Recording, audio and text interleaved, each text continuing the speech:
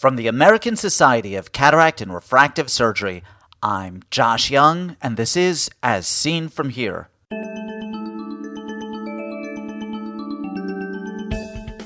On today's podcast, cataract extraction and intraocular pressure, Part 2. If you thought about a glaucoma medicine that lowered pressure approximately 20%, had very little side effects, one-time deal, and lasts for 3 years, it would be a pretty good glaucoma medicine. First this.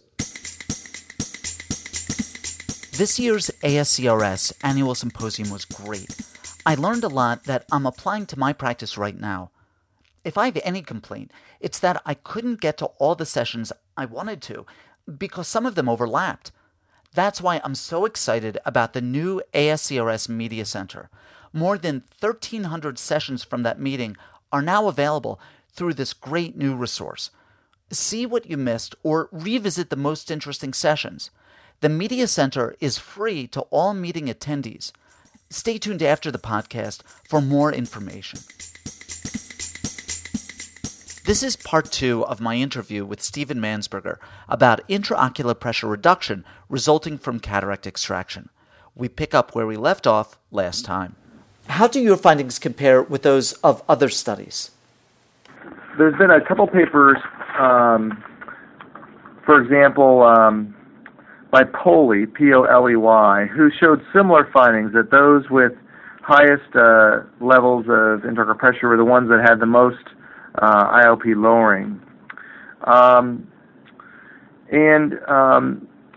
Similar results have been found by Samuelson, who looked at cataract surgery in patients that were in a regulatory study.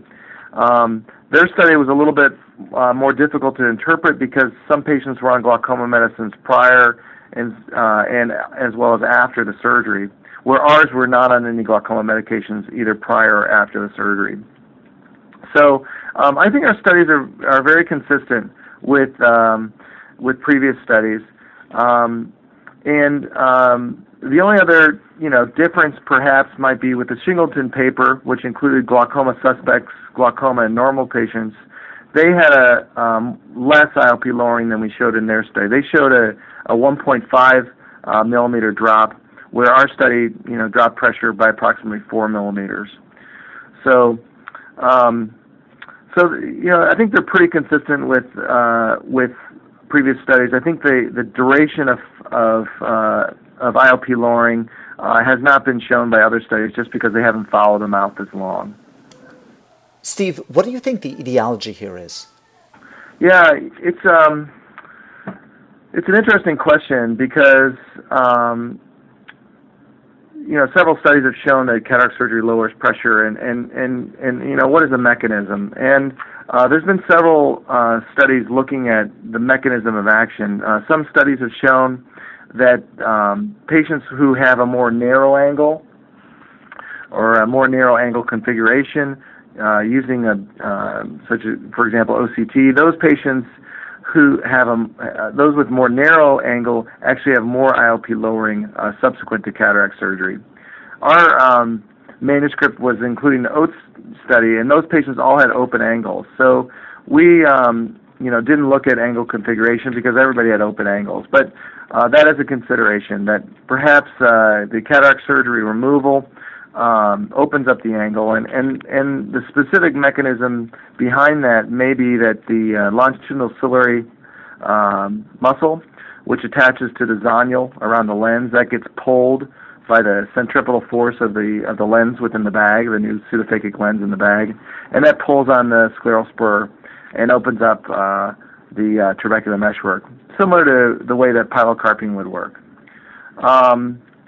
The other mechanism is so that would be kind of considered a mechanical hypothesis, and then there's a biologic hypothesis that the phacoemulsification unit stimulates enzyme release from trabecular meshwork cells, and those enzymes are similar enzymes that are stimulated by prostaglandin analogs, and it increases uveoscleral outflow. And that's a manuscript that was worked on by Joel Schumann. So there, similar to many things in glaucoma, there's a mechanical hypothesis and there's a biological hypothesis. And I think that it could be a combination of both mechanisms.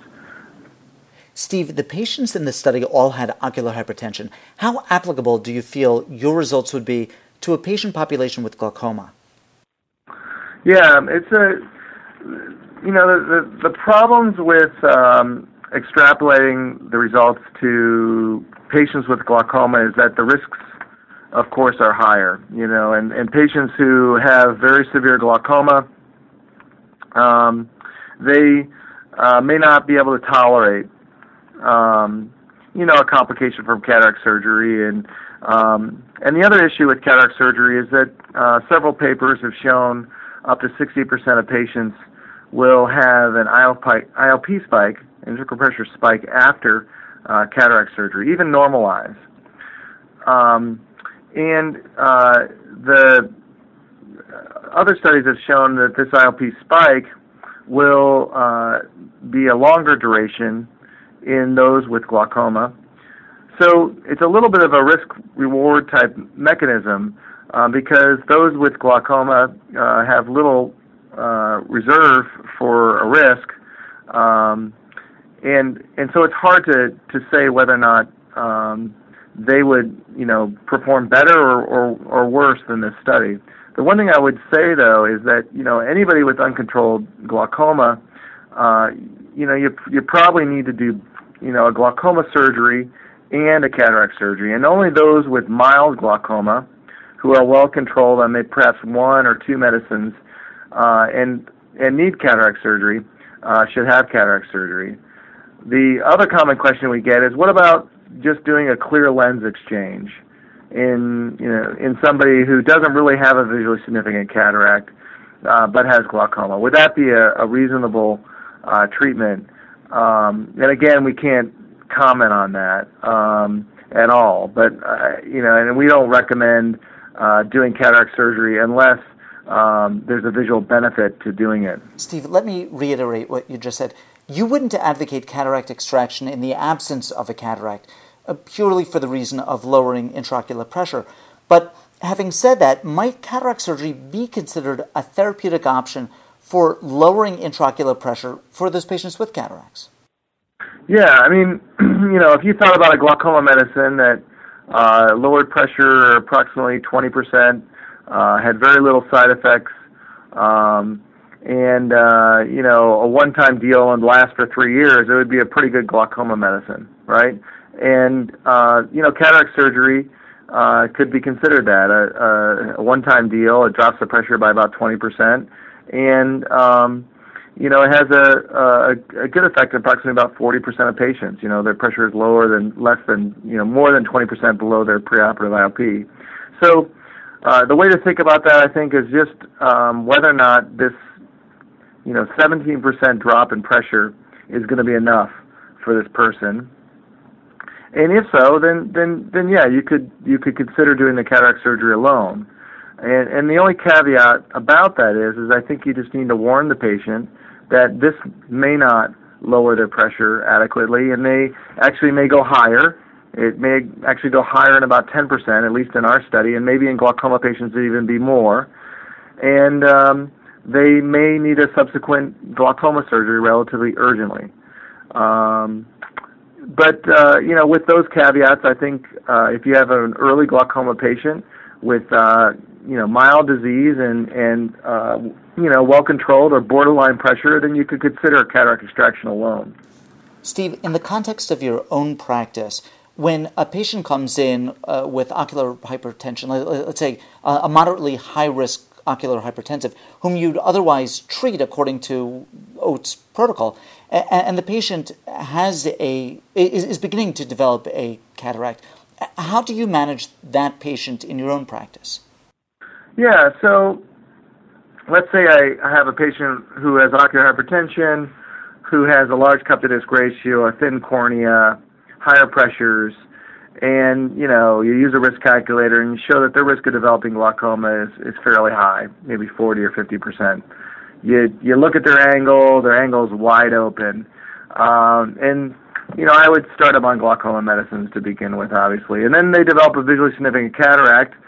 I would treat that cataract like I would do anybody else, but I also explain to the patient that, they may actually not need the glaucoma medicine anymore, and their pressure may drop into a normal range, with the cataract surgery alone.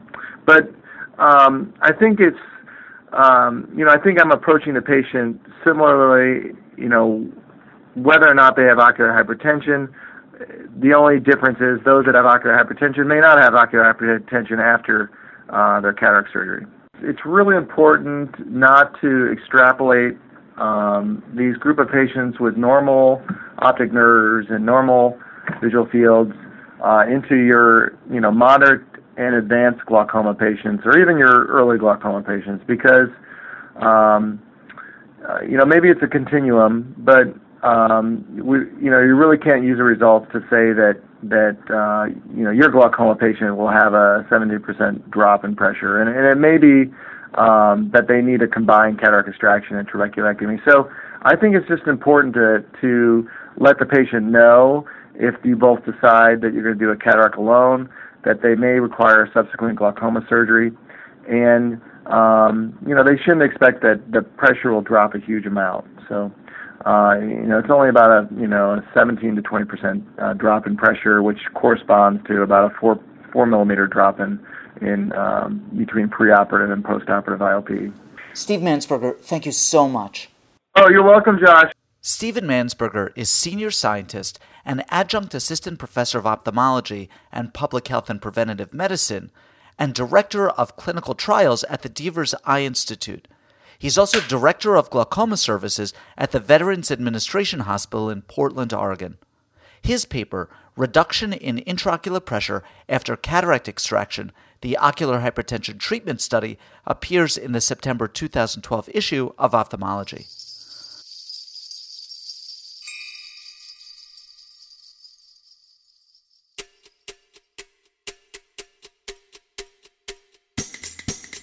Here's some additional information about the new ASCRS Media Center.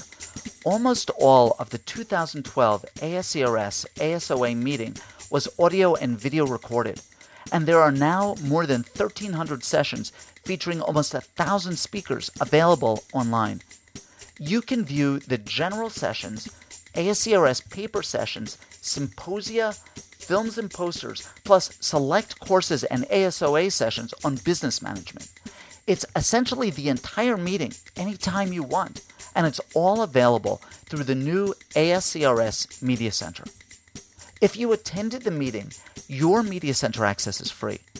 If you're a current ASCRS or ASOA member but didn't attend, you can still see everything that you missed for the member price of $199. If you're not an ASCRS member, you can still purchase the Media Center, or better yet, join us and get the lower member price. To view the 2012 meeting through the Media Center, visit the ASCRS website at www.ascrs.org. If you're already a member, log in first and then click the Media Center link. If you're a guest, just click the Media Center link at the top of the page. From there, you can purchase the Chicago 2012 package, or better yet, join the ASCRS and receive the discounted member price.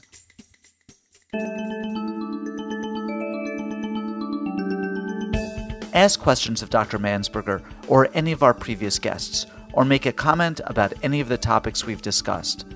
These interviews are meant to be the start of a conversation in which you participate.